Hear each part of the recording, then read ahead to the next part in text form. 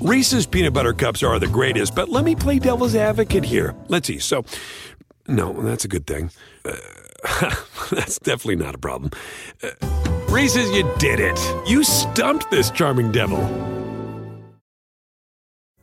Pulling up to Mickey D's just for drinks? Oh yeah, that's me. Nothing extra, just perfection and a straw. Coming in hot for the coldest cups on the block. Because there are drinks. Then there are drinks from McDonald's. Mix things up with any size lemonade or sweet tea for $1.49. Perfect with our classic fries. Price and participation may vary. Cannot be combined with any other offer. Ba-da-ba-ba-ba. Welcome to the Sports Garden Network podcast, your source for sports entertainment. Incredible sports wagering intelligence. Welcome, sports fans. This is Wagering Week. I'm Tom Barton. That's right. We are Wagering Week. Facebook and Twitter is how you get in touch with us. It's hashtag SGN. It's Sports Garden, GARTEN, 855, the number 4, GARTEN, iTunes, iHeartRadio, any of our fine syndicated affiliates. That is how you get in touch with us and make sure that you can listen. Guys, we have a big show today. There's a lot going on. We're going to be joined by Chuck T and David Danzis. Going to get into some stuff. I have to tell you, though, Julio Jones is at the forefront. Everybody's talking about Julio Jones. Julio. I don't care. I really don't. I don't care. And guess what? The sports books agree with me. We will get into the Julio Jones stuff. We do have some playoff stuff to deal with as well.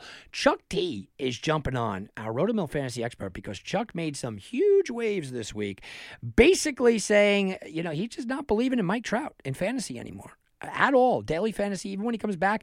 Well, we're going to talk to him, and I'm going to press Chuck a little bit there about that. New Jersey has been at the forefront of a lot of this gaming situation and a lot of the gaming laws that are out there. And we, for years, have had our buddy David Danzis on with us, and he's the lead writer. PlayNJ.com, NJGamblingSites.com as well. And I have to tell you, David, this is exciting news that I think that a lot of people are not really paying that close attention to, and that is being the new rule that's being proposed in New Jersey about being able to bet on the collegiate in-state sports. Can you talk to me about that? Yeah. Hey, Tom. First of all, good to talk to you. It's been a little bit, but always happy to come on and tell your listeners what's going on here in New Jersey. So right now there is a constitutional amendment working its way through the state legislature to change the sports betting law. When New Jersey enacted sports betting in 2018, rather than have a long, drawn-out fight over sort of smaller details in the bill, they passed a provision that appealed to some doubters and some naysayers of gambling in general. And that was a prohibition against gambling on colleges that are in New Jersey, as well as any collegiate events that take place in the state of New Jersey, right? So you could have an NCAA-sanctioned tournament here in the state of New Jersey that didn't feature a single team from the state of New Jersey, and you couldn't legally wager on it in the state of New Jersey. So we're trying to change that. What still needs to happen, it needs to pass another branch of the state legislature. The governor has to sign off on it, and then it's actually going to be up to the voters of New Jersey whether they want to amend the state sports betting law. There's little indication that there's any sort of opposition to this from the general public. We've seen this in other jurisdictions that have sports betting, most notably Nevada. You can bet on UNLV out there, and there's really no issues. So don't expect any issues with this one coming before the voters. Could happen as early as this November. Yeah, it's one of those things that when it happened, I don't think people realized, and you brought up a great point kind of with my next question here. I don't think people realize that it's not Rutgers. How many people go, who's betting on Rutgers? Yeah, no. It goes bigger because New Jersey is having in-state tournaments. They're having basketball, and in the future, they probably want to have bigger things. Seton Hall is a team that went potentially very deep into the NCAA tournament, and you simply can't bet on those games. And what's funny to me, David, is that so many people in the sports book, because I've been there for March Madness, right?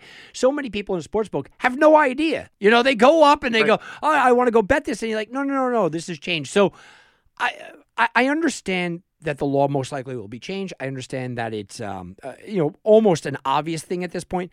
Are you hearing a lot of pushback, though? Are you hearing in your circles any pushback? Not really. And those the small rumblings of pushback are very much along the lines of, kind of the integrity of the game and the integrity of student athletes sort of perspective, right? And there really is nothing on either side that says it either does impact them positively, negatively, or not at all, right? I mean, it's very much kind of this ambiguous issue that people have opinions on, but there's not really a whole lot of empirical evidence to support any real position.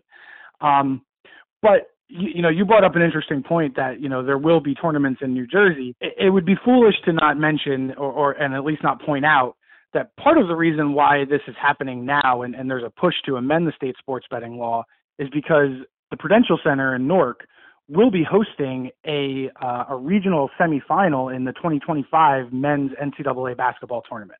So where Seton Hall plays its home games, which is at the Prudential Center, that arena is going to host an East Regional.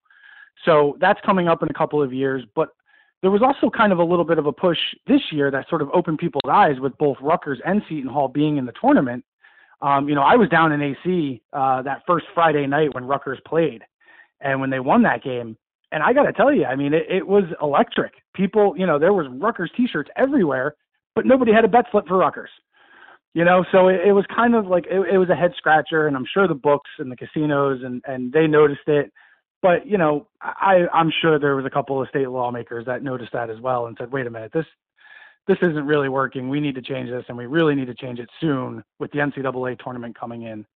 And then I've mentioned in a couple of my articles when I've written about this, there's a tournament right here in Atlantic City that doesn't get as much attention as the NCAA's, but that's the MAC tournament. Both the men's and the women's tournament takes place at historic Boardwalk Hall.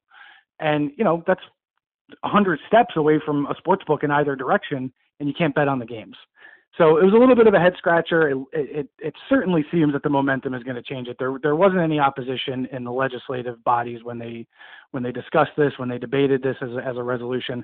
I don't see the voters having much of an issue either when it comes to their turn to make the final say. Yeah, it is funny that you said that because I watched guys sitting next to me, and we're talking to David Danzis, lead writer at PlayNJ.com. I watched these guys next to me, and one of them said, "Oh man, I love Rutgers next game. Oh yeah, I got."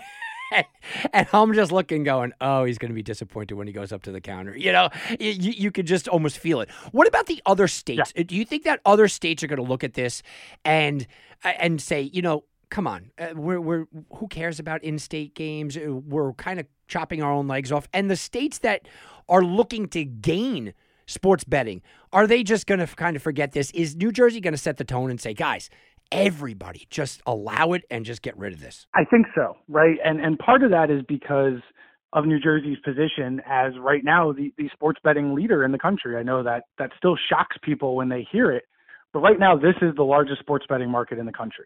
And our regulatory system around sports betting is considered the gold standard right now, right? With our accessibility to online sports books, and there's 12 retail sports books in the state. I mean, right now New Jersey is setting the standard and putting the bar in place for other states to follow. To my knowledge, and don't hold me to this one because I could be off by one or two, I don't know of any states that have pending sports betting legislation with this kind of prohibition in the language. And again, I could be wrong about that. There might be one that I'm just not as familiar with it as I should be. But to my knowledge, New Jersey is the only place that's really enforcing this at this point, and it seems like its days are numbered on that too. Yeah, there's a number of states that have it right now. So I'll do a little bit of research on our break here, but basically New Mexico, no betting on in-games, state college teams, right? You have Rhode Island, New York. Yeah, New York is already there. Arkansas. Mm-hmm. So you can see Iowa is one of them. I know that Oregon had it and they didn't, so which is a little interesting. Indiana, New Hampshire, all of a sudden, Illinois. Oh, you start going down the list and you go, wow, a lot more than you realize. Washington, D.C. has it. Most of the states, almost 60% of the states, already have it in place. And like you said, New Jersey's been the leader, and we'll get into that in a minute. But New Jersey's been the leader. But I think the other states have to look at this and see how much pushback. And that's why I asked you about the pushback. If New Jersey had a lot of pushback, maybe the other states say no.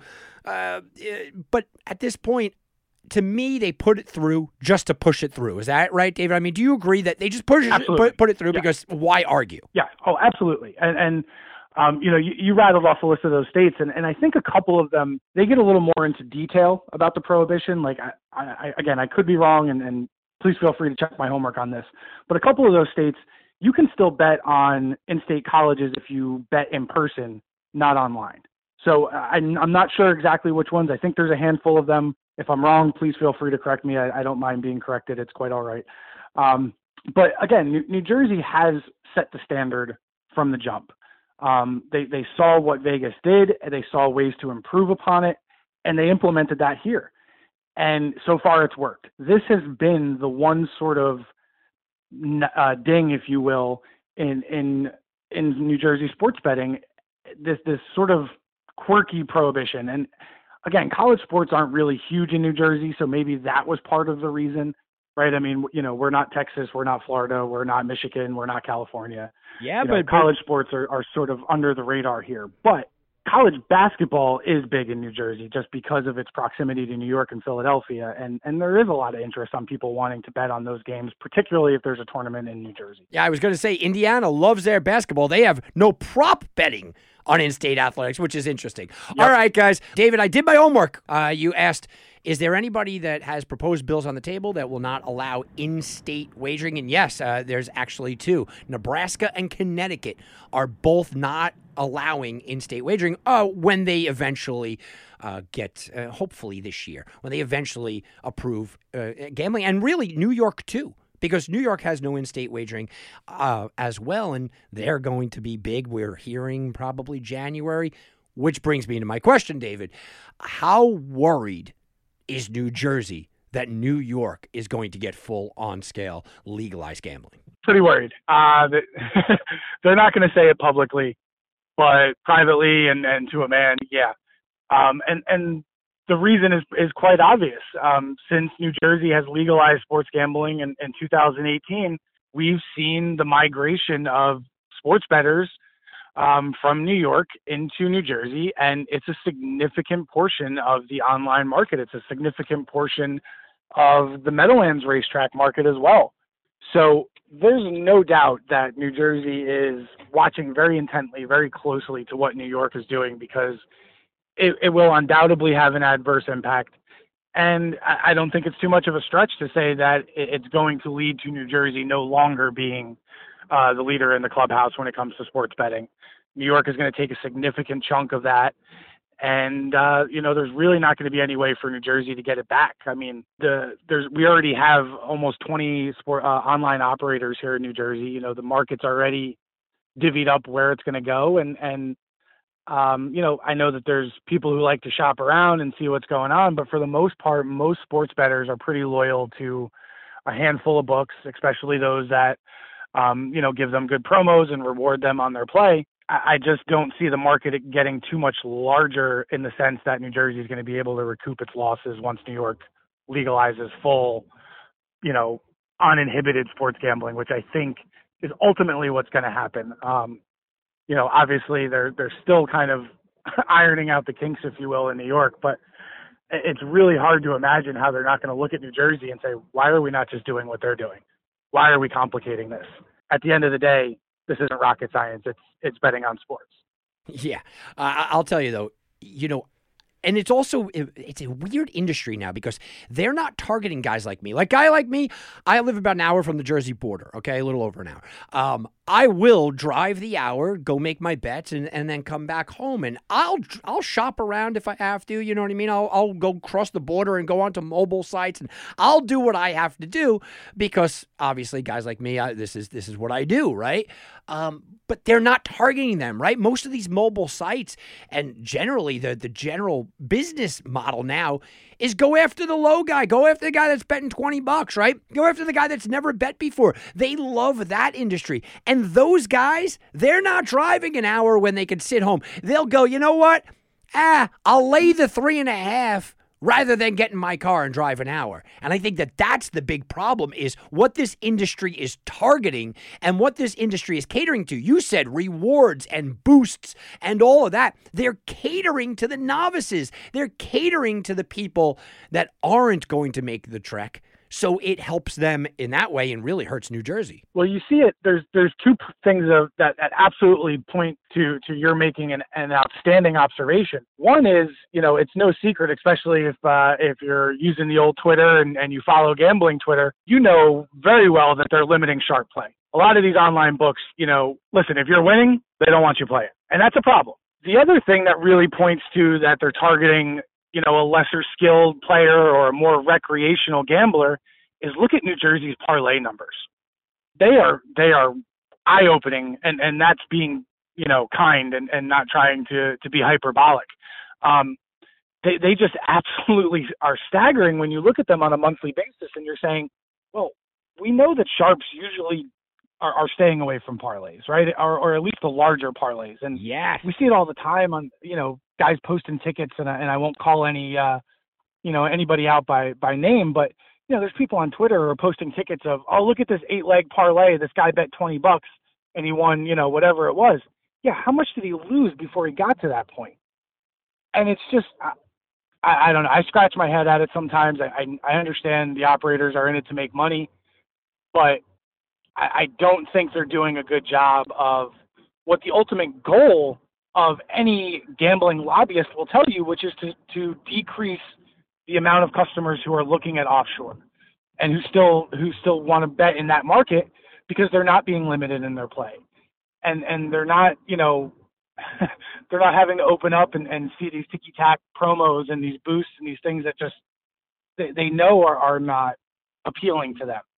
So I think the industry is doing itself a little bit of a disservice when it's limiting sharp play.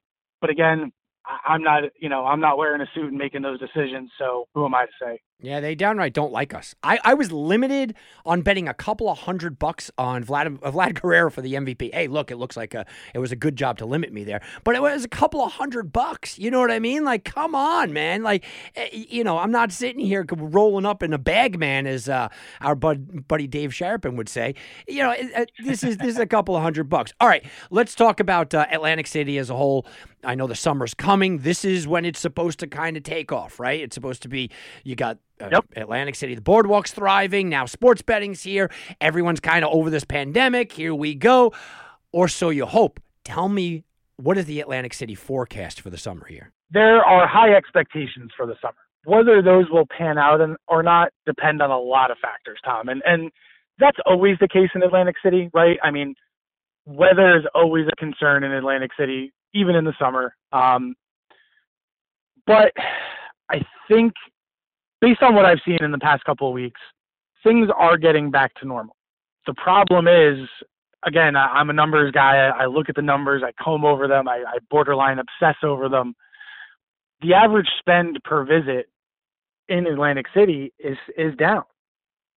And there's a number of things that are likely contributing to that. I don't know that I necessarily can point to anything that backs up my theories again, but just as somebody who's observed this industry as long as I have, I know this is going to rub a lot of people the wrong way. Smoking is a big one. Listen, if you're a table games player, you're a slot machine player, and you're in a groove, and you got to get up and go smoke a cigarette and go outside, maybe you're coming back to the machine, maybe you're coming back to the table, maybe you're not. Right? Maybe that 7 minutes of clarity outside, you say, I'm going to walk away now. It's showing in the numbers. There's, until the restaurants opened up fully and we were allowed to go in without masks, you were seeing it in the food and beverage numbers too. People are dining, but they're not staying as long, right? Because it's just, they didn't feel comfortable, or just the experience wasn't the same. It wasn't what they expected. So these things are bearing out in the numbers. We're seeing them.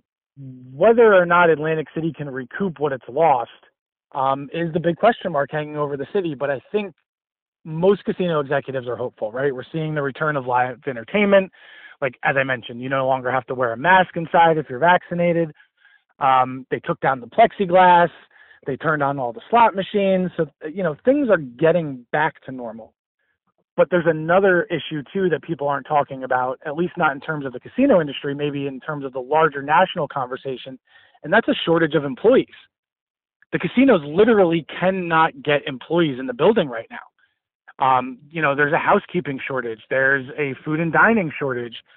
There's a security shortage. And all of these things contribute to how the casinos can operate, even though they're allowed to do so at 100%. Listen, if you can fill up 100% of your hotel, but you can't clean all the rooms, it doesn't make a lick of difference, right? So there's a lot of things that still need time to sort of see how they play out.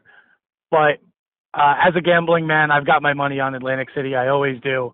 I think she's going to bounce back. I think we're going to have a good summer. And I really hope we do. This area, this region needs it. Every time I get on with you, I always sort of talk about the employees and how the industry is larger than just gambling and what it means for the economy and just the way of life in South Jersey. It's really important that the casinos get healthy again because we all need it. We all need that boost, both morally and in our wallets and pocketbooks. Yeah, absolutely. Hey, I'll be down there this summer. That's for sure.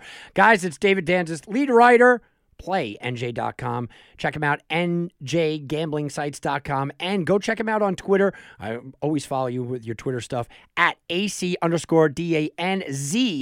David, it's been great. Thank you very much. All right, guys. David always comes on, does a great job with us. And I got to tell you, look, it is not lost by me the way that I used to be traded and the way that I am now. And my play has not done anything but increase. I go to Vegas a lot, right? I mean, look, I go to Vegas all the time, and I'm treated like a god in some places there. I really am. I mean, well, what I consider a god, which means free food, free rooms, free transportation sometimes. In Atlantic City, I feel like I have to work for it a lot harder. I really have to work for it. I've stayed at a number of different casinos. The play and the comps are not what they were. And you go, well, if they're struggling, well, why would you want to kind of put them away? Well, if it's struggling business, why are they giving free things away? Because I'm going to go there. I just am. If you give me a free room, I'm staying at your casino, and chances are I don't really want to walk all the way back to my casino. So I'll hang out there. I'll drink there. I'll eat there. The comp situation, and it happened in Vegas for a little while, but the comp situation is something that really needs to be noticeable. And the smoking, I agree. I don't smoke. I never did. I can't stand it. My wife absolutely can't even be in a room with smoke. But I agree. It's probably taking away from Atlantic City. I hope that AC and New Jersey as a whole, they don't get absolutely crushed when New York gets sports betting, because I can't imagine most people driving the hour and a half to go out. All right, guys, take a quick time out. We'll be right back right after this. And now back to Wagering Week with Tom Barton. I'll bet you $20 I can get you gambling before the end of the day. No way. I'll give you 3-to-1 odds. You're on. What are the odds? What are the odds, guys? Well, the big news is that the Tennessee Titans, they acquired Julio Jones, and Julio Jones coming over, big-time numbers. Well, what about the Super Bowl odds? This Tennessee Titans Super Bowl odds were 35-1 before Julio went there. Now it's at 30-1. Not that big of a movement. They are also plus 110 to win the division and 16-1 to win the AFC now. Now that they got Julio, their odds haven't changed much, but they certainly have changed. That is, what are the odds? Guys, I was going to bring Chuck on to talk about Julio Jones anyway, right? I'm like, I got to bring Chuck on to talk about Julio Jones and the fantasy impact. Chuck T.L., Rotomill fantasy expert, because I'm getting calls about an article that Chuck wrote for the South Shore Press. And Chuck, your article is a lightning rod in the sports world and in the sports fantasy world for sure, but it's also going to drip into the sports betting world. We'll get into some of that. And that is basically, Chuck thinks Mike Trout's done. I mean, that's it. Hang him up. That's it. Mike Trout's done. Did I nail it, or maybe I overshot it? I think it's a little more nuanced, my point, than that. But I will tell you what I think is done is drafting him in a season-long format. I don't think you can spend the draft capital when you have a top 5 pick. I think he slips outside the top 5 because what's now happened is that he's showing a propensity to missing 30% of a season, and that kills you in a season-long format. When you have Mike Trout in a dynasty product, you can carry it because let's face it, if Mike Trout misses 10 weeks but plays 16 weeks, 16 weeks of the excellence of Mike Trout plus a league average guy still comes out ahead. I'm not telling you to trade Mike Trout in a dynasty product, and nor am I telling you at this point to drop him. I'm suggesting that in 2022 you think twice about drafting Mike Trout in a season-long format. And so when Tom, of course, says he's done, I'm not saying he's done, but he's done for me as a number 1 overall pick. You know, it's pretty funny because my immediate reaction, I'm a Mike Trout apologist constantly. I'll defend him to the hilt. And I went back and I thought about our shows, and you didn't have Mike Trout going number 1 overall, so you didn't believe him before that. And there's a real, and you were being kind saying I don't draft him in the top 5. There is a real argument now to be made that he's not a top 10 pick, which means Mike Trout might not be a first rounder. And before you guys go crazy out there, you know, just think about the names. Start to do your research about the names. Take away his steals, which he hasn't been running a lot. You add in the value that, look, Mike Trout can't stay healthy at this point. And you start to really break it down. Now, when we did our preview, you were all over Mookie Betts, right? Mookie Betts would have been your number 1 guy. Look, he's having a down year, but he's got time to recover. But he would have been your number 1 guy. But a lot of the debate was Acuna, Tatis, Soto, even who's hasn't gotten off to that rocket start. You have a lot of options there, Chuck. So if you had a redraft today, who's your number 1 guy? Believe it or not, we went from recording that show to me participating in my nationally only league draft, and I had the 3rd pick. Okay? So Mookie Betts went 2, and it came up to me at 3, and I took Fernando Tatis, and I went against what was for me what I was saying. I did think that Mookie Betts in 2018 had a better season than Mike Trout, and I felt that way. So I felt that the Trout, the armor broke in the 2018 season. I thought that Betts had as good a right-handed batter's season as it had been had. So the 2018 told me that Mike Trout's not an absolute as a 1. But actually, when I came down, I can't draft Mike Trout in a National League only league, but when it came down to drafting my first player in that draft, I took Tatis. And so I'm leaning towards Tatis because it's amazing that Tatis has had COVID this year. He's had a partial separation of his shoulder, and he's managed to still be fantastic. And he's going to he's looking like the next 40-40 guy. And when you're talking fantasy baseball, it doesn't get better than steals and power. Well, Chuck, I'm going to put you into a corner here because you just knocked Mike Trout because he's missing 30% of his team's games. Fernando Tatis, injured this year, injured last year, injured his last year in the minor leagues, constantly injured, a frail guy. Ronald Acuna, a lot of people would take him number 1. He's the next guy. Ronald Acuna, injured this year, injured last year. Cody Bellinger is always in the conversation, injured this year. I feel like the idea that Mike Trout should drop is probably going to gain some momentum. I understand where you're coming from, but my argument here is that a lot of the big names, almost all of the big names, have had injuries in the last year or two, just like Mike Trout. I also argue that a shortened COVID season, followed by what we have a random season this year, led to Mike Trout's injuries and a lot of other guys. I think that there's value in Mike Trout if he starts falling outside the top 5. Yeah, you know, the nature of the injuries is what troubles me. He makes a head-first slide in 2017 into second base. He tears a ligament in his thumb, has to get operated on. He turns around in the 2018 season. He's got inflammation in his wrist. Okay, you turn to 2019, and he has a peculiar condition of his foot that requires season-ending surgery. Only plays 114 games that year. Then you come to the COVID season where everyone else missed time, and Trout pretty much played the entire 2020 season, which was an anomaly, I guess. Then this year comes in with a calf strain. So they're talking about him missing 8 weeks. The most recent news is that he anticipates jogging soon. He didn't give an exact date. He says he has no timetable. It's looking, and he'll be out through the All-Star game.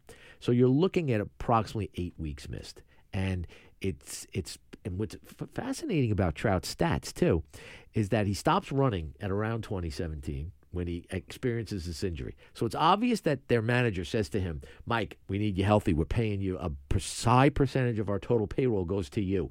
Your recklessness on the bases has to stop. So you see the steals go down, 21, then he's at 11, then he's at 13, then he's at 2, and then he's at 1. So he's not running, but it didn't stop the calf strain because he still runs like a maniac in center field. So, but what happened simultaneously is that Mike Trout in 2017, for the first time, has a 600 slugging percentage.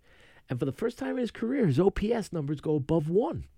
And when you look at the Trout career, he's always in the 900s in OPS prior to 2017, from 2012 to 2017.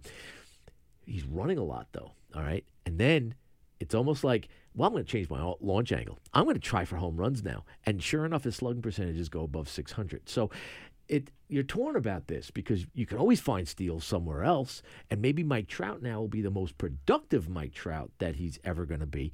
So you do see this change in his playing style, and at least his launch angle and how he's swinging. He's slugging better than ever before. So can Mike Trout hit a bevy of home runs when he comes back this year? Positively, absolutely. Could he get MVP consideration? I just think the 8 weeks missed is too much. I'm glad you brought it up. 18-1 odds right now, which is not crazy when you start to think about who's in the MVP conversation. He's in the top 10 in the MVP. No one's buying him, okay? But my question is, should they be? Should people start looking at Mike Trout? You look at the American League, and you got, obviously, his teammate Ohtani, right? You have Aaron Judge, Vladimir Guerrero. Outside of those three, you're talking about maybe Bregman is in there. He's just about where Trout is. I'd rather take a shot on Trout. You're talking about, a DH and Alvarez. I think they're going to lean Trout. There's not that big, crazy Jose Ramirez. I think that there's a little bit of value if it starts to get to 20-1 or higher. Yeah, I can see that because, we're in week 10 of the baseball season. It's a 26-week season. If Mike Trout can come back in week 15, and he's going to give you basically 10 remaining weeks of the season, Mike Trout can hit 20 home runs in that span of time. And then all of a sudden, you're looking at a guy who might make some big hits in August, win some big games, and if they get back, if the Angels get back into the hunt and get into first place, that what got us to first place? It's going to be Mike Trout. It's going to be the big story. So I like the odds on a prop bet for him for MVP this season, even if I'm not going to take him number 1 overall. Yeah, I started to look at it also in the same kind of context. I'm like, the Angels being bad helps him. It really does. Absolutely. The Angels, and the Angels might go out there, they might make a move and get a pitcher, but everybody will just remember, oh, man, remember when Trout came back? Oh, watch what he did when he came back. And you said he could hit 20 home runs. I think he could hit more. We've seen guys hit 20 home runs in a month where we've witnessed it, right? And not huge names. I remember Alfonso Soriano hit 20 home runs in a month, right? You can see Mike Trout from, the point that he comes back hitting 25, 30 home runs and just making people's eyes pop out.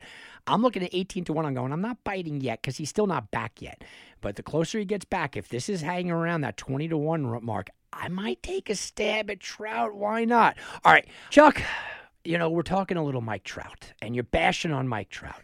Angels fans already dislike you, but I have to get into this. Because we mentioned Trout for MVP. We mentioned who we'd take number 1 overall. We threw out a bunch of names. Why do you hate Ohtani now? Because Ohtani should go number 1 overall in fantasy. And isn't Ohtani the MVP at this point? Isn't it fascinating that when Ohtani came to the majors, we were talking about a 3-digit fastball, right? And we don't even care about his pitching anymore. I mean, and he's still a dominant pitcher.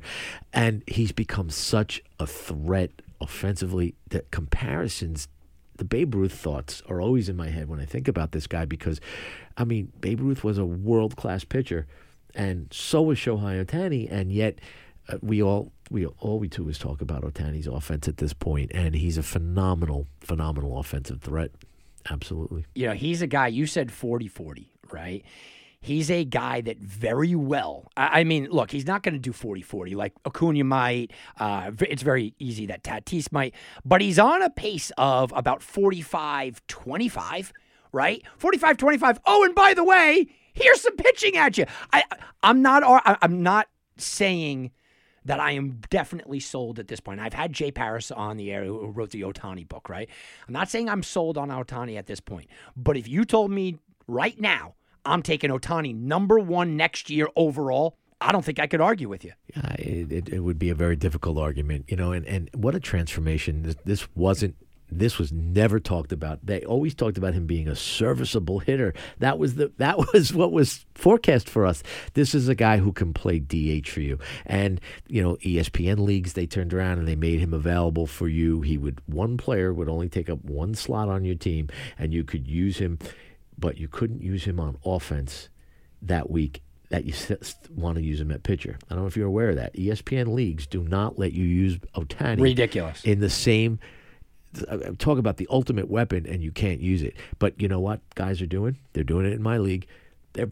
They're using him 7 days a week on offense, and it's what a phenomenal thing you throw away a 99-mile-per-hour fastball. It's just tremendous. But again, you look at this season. All right, it's a 26-week baseball season. To hit 52 home runs, you've got to keep a pace of 2 a week, and we don't have anybody at a pace of 2 a week. We're in week 10. Nobody's at 20. And it's going to do a little bit of hitting for someone to get to 20 by the end of this week. So, again, the 45, he's right there on the cusp. But, 45 might be the guy that leads the majors this year. That could be. Yeah, everyone's going crazy about the hitting. And I go, we just mentioned Acuna, Tatis, Betts, Ohtani. You go down the list of the guys that might go number 1 overall. None of them are hitting over 290, right? About 288, 290. None of them are 300 hitters. Which brings me to one guy I want to circle back to, and Nick Madrigal. Every time I have you on, because we wrote him off last time you were on. I said, look, he's an empty batting average. You just can't have him on your team. He's an empty batting average. He's not stealing. What are we going to do with this guy? I have him on a bunch of teams. I'm benching him days. All of a sudden, he's hitting 305. And yes, it might be an empty batting average, but a 300 batting average, empty batting average, is much different than a 280 empty batting average number. He's got a ton of runs. I know he was having some problems. He's got more strikeouts than walks, but a guy's still hitting 305. Is he useful again? He might be, again, and with stolen bases coming in bunches, and typically coming against starting pitchers who can't hold runners to a decent lead, and catchers who can't throw out base stealers, they can come in a bunch. And Nick Madrigal is fast enough to steal 3 bases in a game. He's that type of player. So I would think if he's in your dynasty league, you play him. Maybe you play him at your middle infielder position, if you format that way. At second base, Nick Madrigal hits you 305. He's capable of turning that into a 330 at the drop of a hat, and he has that kind of elite bat to ball skills. He really does. So he could have value. Let's talk about Trevor Story, where he's going to go on a betting circle. Milwaukee was leading the way. They've now dropped out. The Oakland Athletics and New York Yankees are very close to the top. A lot of people had Cleveland in there. There's a number of teams he can go to from a fantasy perspective. Now, I personally, I don't think the Yankees should go near him. I think Oakland seems like the team right now. But from a fantasy perspective, where's his best landing spot of available teams that might actually make a play? I do think it is the Yankees. I do think that makes the most sense, except we are hearing some things that the Yankees may not be the buyers this year. They've had a disappointing season. They've been swept twice this year. I talk about when was the last time the Yankees were swept in a single season, and this year they've been swept in 2 series. By the Tigers! Yeah. Come on. Yeah, so it's been not a good year, and maybe the Yankees won't be the buyers. Oakland is a problem for him from a fantasy perspective because it's a big ballpark with a lot of foul ground territory. So it is a batting, and he's not hitting for good batting averages this year. Another victim of the tremendous number of players this year who are off in batting average. So, and I'm going to bring up a guy, Tom, that we've all owned him in the last 3 seasons, but I don't know what's in the juice this year for Jesse Winker. Tremendous. He looks really, really good. And it's funny because The team that I think needs the most offense that has a legitimate shot at making a push, and you'll grin when I say this, is San Francisco. I've bet San Francisco. They just are not valued. Look, Kevin Gossman's an ace. You called it last year, right? Kevin Gossman's an absolute ace. This guy is not getting big numbers. He should be minus 220 every night. Meanwhile, minus 150, minus 145. No one buys into San Francisco. They need offense. The problem is, the guy that I know you've owned at least once in the last 10 years, Brandon Crawford's killing it, man. Brandon Crawford. Do you buy into Brandon Crawford? If you're San Francisco, I don't think they trade in the division anyway. But if you're San Fran, do you buy into him? Do you make a stab at Trevor Story? It's a tight one, because one thing you have to pay attention to with San Fran, you've got a completely cheap salary that you completely control in Joey Bart. Joey Bart hit another home run last night, folks, and it's got the batting average up to 366. I mean, Joey Bart is tearing it up. He costs you nothing. You can rest Buster Posey a little bit more in the second half, and you can play Busters elsewhere in the field. So that might make them a little bit timid to make the big play for Trevor Story. I could see that possibly holding him back. Pay attention also to what happened to Gausman. When you have that Baltimore pitching staff, that coaching, that is just, they ruin every pitcher who pitches. And Dylan Bundy. And Dylan Bundy's been ruined. I put Dylan Bundy on my bench, and I've pitched Dylan Bundy in spite of being in Baltimore. But you watch, if Dylan Bundy gets dealt this year, I'll knock my mother over to go get Dylan Bundy. I'll tell you what, that's why Grayson Rodriguez and DL Hall, who are killing it in the minors, I'm going, I don't know. Yeah. Still worries me. All right, real quick, before we go, you probably heard my Julio rant here. It's not that I'm anti-Julio, it's just that he just doesn't fit the team. The guy, I'm penciling him in for like 1,200 yards, 6 touchdowns. Not much more. I'm seeing him go as a top 5 wide receiver, top 10 wide receiver. To me, he is an okay wide receiver too. And that's it. Now, I think Tannehill gets a big bump up here. I think Brown gets a small bump up. Derrick Henry, everybody expects big things from. I worry about the workload carry. Tennessee, look, they had to make the trade. I've called it the Giancarlo Stanton. You had to make the trade when they only asked for a second for Julio Jones. But I don't expect this out of the world kind of fantasy season. It's a lot of receptions to throw around. It's and again, you put him into the top 5 at the deepest position in football. He hasn't scored more than 8 touchdowns in like 10 years. He doesn't score. Exactly. I mean, it never a top 5. It's the deepest position in football, and God knows there was, I think, really 12 legit good wide receivers taken in the draft this year who are all going to be getting time and maybe not cracking the top 5 certainly, but never top 5 on Julio Jones. I'm not taking him over his teammate. I think Brown is the clear better player, and now they can't double team Brown. So all of a sudden, I think Brown gets a bigger boost than Julio. He could. And, I said 1,200 yards and 6 touchdowns, and I got ripped for it. And I go, just look at the last couple of years where he's played 14, 15, 16 games. What has he had? 1,400 yards. 6 touchdowns. I think the yardage comes down just a little bit just because they have it's a running team with Brown there, okay? So I think his yardage comes down, not significantly. 200 yards or so is not crazy. His touchdown's the same. For a first-round draft pick, a first top 5 wide receiver, I want 1,400 yards and 10 touchdowns. I want the stability of 10 touchdowns. I need 10 touchdowns too, and I just can't look at the line and expect that from this player. It's not there. It's not been there. I don't see the bump. With that being said, I do see it with Ryan Tannehill. I thought Ryan Tannehill anyway, since he's taken over in 2017, he's the 3rd best quarterback in the NFL, okay, statistical-wise. You look at added another weapon here. The idea that I do think Derrick Henry's going to break down this year. He's going to have to throw a little bit more. I see him being taken after guys like Joe Burrow, being taken after guys like Baker Mayfield, being taken as a number 2. He's firmly in my top 10, and I'm looking at him right around 7 and 8. Yeah. Joe Burrow's real interesting to me.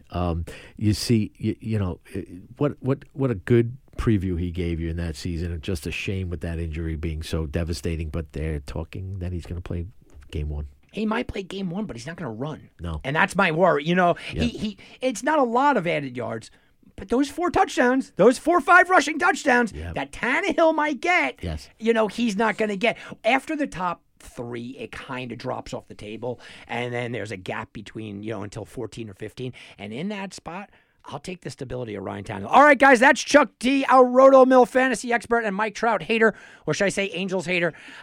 Chuck, good stuff, great stuff, guys. Make sure that you go check out Chuck T. That's the Julio Jones stuff I'm going to get into later on in the show. I'm telling you that now because I have good stuff about Julio Jones. Now let's go bet to the future. We're sending you back to the future. Okay, all right. Bet to the future. Bet to the future. Well, we're talking Julio Jones, right? Julio Jones' regular season total for touchdowns has been listed. The over-under is 7.5. Over is plus 125. Under is minus 145. That is Julio Jones, and that is Bet to the Future. You know, guys, look, I got a lot to say about this Julio situation, and I touched on it with Chuck, but I just don't care. I just don't. Look, I know Julio Jones is an immense talent. I get it. He's a probable Hall of Famer. Can we say probable Hall of Famer? Sure. But at the end of the day, Julio Jones is also 32 years old, coming off of nagging injuries. Julio Jones had 777 yards last year and 3 touchdowns. You know, Julio Jones coming over for a second rounder is blasted. Oh, my goodness, it's Julio Jones. For all they got for him was a second. Yeah, that's right. That's about what it's supposed to be. Let's not get crazy. And this isn't Julio bashing. The guy is 10 seasons. First in franchise history in receptions. First in franchise history in yards. Second in franchise history with 60 touchdowns. 7-time Pro Bowler. 5-time All-Pro. Receiving yards leader. I get it. I get all that. I don't care. I don't care because I don't think that it really matters at this point. Okay? To me, you look at the second-round pick and you go crazy. Oh, second-round pick. DeAndre Hopkins went for a second-round pick and more. Right? Same kind of deal. Mohamed Sanu, different situation. He went for a second-round pick. Brandon Cooks has gone for a second-round pick. Wide receivers don't mean much in the way and the mindset of a GM. In the world of a GM. They just don't mean much. No one's a wide receiver away from winning a championship. I've told you guys that many times before. They're just not. And the name of Julio Jones is making people react in very crazy ways. Now, you could tell me they should have gotten more. All right. I'm listening to they should have gotten more people out there because just a month and a half ago, the Patriots gave up a second and 2/4 to move up 8 spots to get a defensive tackle. Right? So I get that. It should have meant more stuff. But let's not overreact to the Julio Jones situation here. Julio Jones is a guy that 771 and 3 touchdowns in 9 games coming off of his worst year. But even in his best years, what do you got? 6, 7, 8 touchdowns. He's got massive amount of yards. But that's yards. That's a lot of that is because of the offense and what they were in. It'll tell you something about Julio Jones. That the Chiefs and Ravens were not in on Julio Jones. They were not. Okay? So you look at Julio, and what does he add to this team? Let's talk about the numbers that I think. I think 1,200 yards and 6 touchdowns is about where he's at. Well, Corey Davis had about 1,000 yards and 5 touchdowns in 14 games. Now, Corey Davis is not the player Julio Jones is. I get that. But Corey Davis is also 26 years old. How much massively different production is Julio going to give you? In order for me to say that this trade, look, you had to make the trade, I get it. But in order for me to sit back and hear about this trade and what this trade is, should be eye-popping and we should be fawning over ourselves. Julio Jones got to score 10, 12 touchdowns, 1,500 yards. I mean, that's the kind of love that I'm hearing from people out there. People in the fantasy community, he's a top 5 guy now. Tennessee's winning the Super Bowl. Talk to a Tennessee fan this weekend, live on the air, that uttered the word Super Bowl with the Tennessee Titans. Why? Because Julio Jones. Julio Jones comes over to a Titans team that finished in the bottom 5 in the league at rushing the passer. Bottom 5 in the league at pressures. Bottom 5 in the league at sacking the quarterback. Guess what, guys? Julio Jones, even though he's got the body for it, does not rush the quarterback. They're also pretty poor on missed tackles. Lower half of the league there. He doesn't play middle linebacker. They also have a very weak secondary that, is young. Maybe you have some hopes, but going up against what they're going up against. Julio Jones also doesn't play defensive back. Julio Jones is also entering an offense that want to run first, second, and third. Now, I think Brown will be better. I think Tannehill, like I said, will be better. I don't think Julio Jones. Ryan Tannehill, by the way, who I do think will be better, since coming into the league, and I want to give you these ranks, as a starter in Week 7 of 2019 for Tennessee. NFL rank, 3rd overall QB rating. 3rd overall touchdown passes. 3rd overall completion percentage. 8th overall yards per attempt. I mean, Ryan Tannehill, guys, is a big beneficiary here. But I worry about, and by the way, let's talk about who he leaves behind. Matt Ryan will be just fine. I don't think anybody had Matt Ryan as a top 12 quarterback. Finished last year at 14. I think he could finish right about there. Cousins lost a big receiver and was okay. Watson lost a big receiver. I mean, he's more of a talent. Tannehill, 49% downfield against Ryan's 39. I don't think it matters that much. My worry here with Julio Jones is the idea that Julio Jones very well could become Giancarlo Stanton for the New York Yankees. And Giancarlo Stanton, go back in time, guys. You go back in time with Giancarlo, and what was Giancarlo? Whoa, this massive talent making a lot of money that just didn't fit the Marlins. The Marlins said, hey, we'll give you Giancarlo for like nothing, but you got to take that contract. But we're not asking for much. Give us that guy. That guy, no, you don't want any of our top minor leaguers? Nope. You're going to take Gio? You're going to take, oh, okay, no problem. And the Yankees had to say yes. The papers the next day, oh, man, Don Mattingly fleeced them, and Jeter and Mattingly, the ex-Yankees, they gave them to the Yankees. Oh, they just gave, and the Yankees fleeced those guys because they were ex-Yankees, and people were losing it. And, the two big men in the middle, the two giant stars in the middle, they're going to crush 50 home runs a pop, and the Yankees win the next 15 World Series championships. It's not fair. And I came on the air on my Vegas show with my buddy Tim, right? And I said, guys, I don't like the move. Well, what? You're a Yankee fan. I don't like the move. He doesn't fit. The New York Yankees needed pitching at the time. The New York Yankees needed hitters that got on base. They didn't need a DH outfielder that hits a bunch of home runs. They had that. So did I think, you can't not make this trade? Sure, you had to make the trade. But I didn't love the trade. I thought you could have used your resources elsewhere. I worried that the money would be a problem. Now, fast forward to where Giancarlo is right now. Massively talented. When he's healthy, he's still crushing the ball. He gives him a presence in the middle. But he's a huge liability in the field when he plays the field. He's a DH that clogs up the DH spot for resting guys. He can't stay healthy, and he's got a massive contract. Sounds a lot like what could be Julio, right? Julio Jones comes to a team that doesn't need a receiver, doesn't need more offense. They need defense. Julio Jones comes in with a giant, massive contract. Julio Jones comes in with injury problems. Julio Jones comes in where no one's doubting the guy's talent, but we're doubting, can he stay on the field? We're doubting his age, and we're doubting, is he a good fit? I don't think he's a good fit. I think he's Giancarlo Stanton, guys. So let's talk about the betting situation here. I told you the Super Bowl, Titans improved slightly from 35-1 to 30-1. Okay. AFC, it went from 18-1 to 16-1, the odds to win the AFC. The Titans are now plus 110 co-favorites to win with the Colts over in the AFC South. And you go, for a huge name and a lead story and all this that got thrown on Julio, why did the odds not move? Let me tell you even something more. Because they agree with me that Julio Jones going to the Tennessee Titans doesn't really matter. They agree with me. Here's the thing. The Tennessee Titans win total is 9.5. It didn't move. It didn't move. Now, how do we attack this? Okay, how do you attack this as a sports bettor? If you like Tennessee as a giant long shot at 35-1 odds to take them to the Super Bowl, look, you liked them as a long shot anyway, you take them anyway. You're going to overlook that defense, right? You're going to overlook the fact that they have a tough division. You're going to overlook all that, and you're going to go, I'm going to take a long shot. All right, guess what? This might have made you feel a little bit better, but I was never taking that bet. Same thing with the AFC. If you believe Tennessee can compete with Patrick Mahomes and Allen and even Cleveland, if you believe that, then you believe it a little bit more now. That's why it went from 18-1 to 16-1.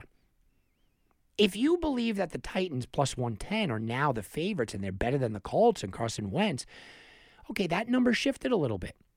But if you really want to take the Titans here, you take that win total. The win total was 9.5 in a 17-game season. I didn't believe that this Titans team was only going to win 9 games anyway, right? You think they're going 9-8? I thought they were better than that anyway. So instead of taking the plus 110 and watching the Colts potentially win 12, 13 games, you win your 11 games, 12 games, and you're still a game behind. Instead of taking that, why mess around with that? Why not just stay with Tennessee over the 9.5? So that's the best bet coming out of this. Look, I don't agree with most of this. I don't think that the Tennessee Titans, to me, are exactly what they were. The Tennessee Titans, before the Julio Jones trade, were a team that could compete, be right in it for the potential winning of the AFC South. The Tennessee Titans were a team, to me, that were a team that you go, yeah, you know what? They are a team that's just off the cusp. They're probably a playoff team, but I can't see them winning multiple playoff games and upsetting the Chiefs or Buffalo. And after the Julio Jones trade, they're exactly the same. I think that they're right there with Indianapolis to win the AFC South. I think that they get into the playoffs. I think they have a possibility of winning a playoff game, but I don't think that they have enough to upset the big boys in the AFC. That's where it is. So I still see a betting situation because I like the Titans over 9.5 wins, but I'm not really going crazy anywhere else. And I know that a lot of you guys are.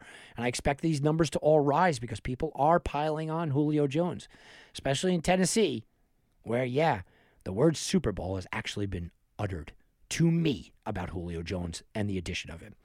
All right, guys, I'm Tom Barton for Wagering Week. We'll be back, and you can bet on that. This has been a presentation of the Sports Garden Network. To be part of the show, call 1-855-4-GARTEN. That's 1-855-442-7386. Connect with us on Facebook and Twitter at Sports Garden. That's GARTEN. Get all your credible sports intelligence 24 hours a day by visiting us at sportsgarden.com. Reese's Peanut Butter Cups are the greatest, but let me play devil's advocate here. Let's see. So, no, that's a good thing. That's definitely not a problem. Reese's, you did it. You stumped this charming devil. Pulling up to Mickey D's just for drinks? Oh, yeah, that's me. Nothing extra, just perfection and a straw. Coming in hot for the coldest cups on the block. Because there are drinks. Then there are drinks from McDonald's. Mix things up with any size lemonade or sweet tea for $1.49. Perfect with our classic fries. Price and participation may vary. Cannot be combined with any other offer. Ba-da-ba-ba-ba.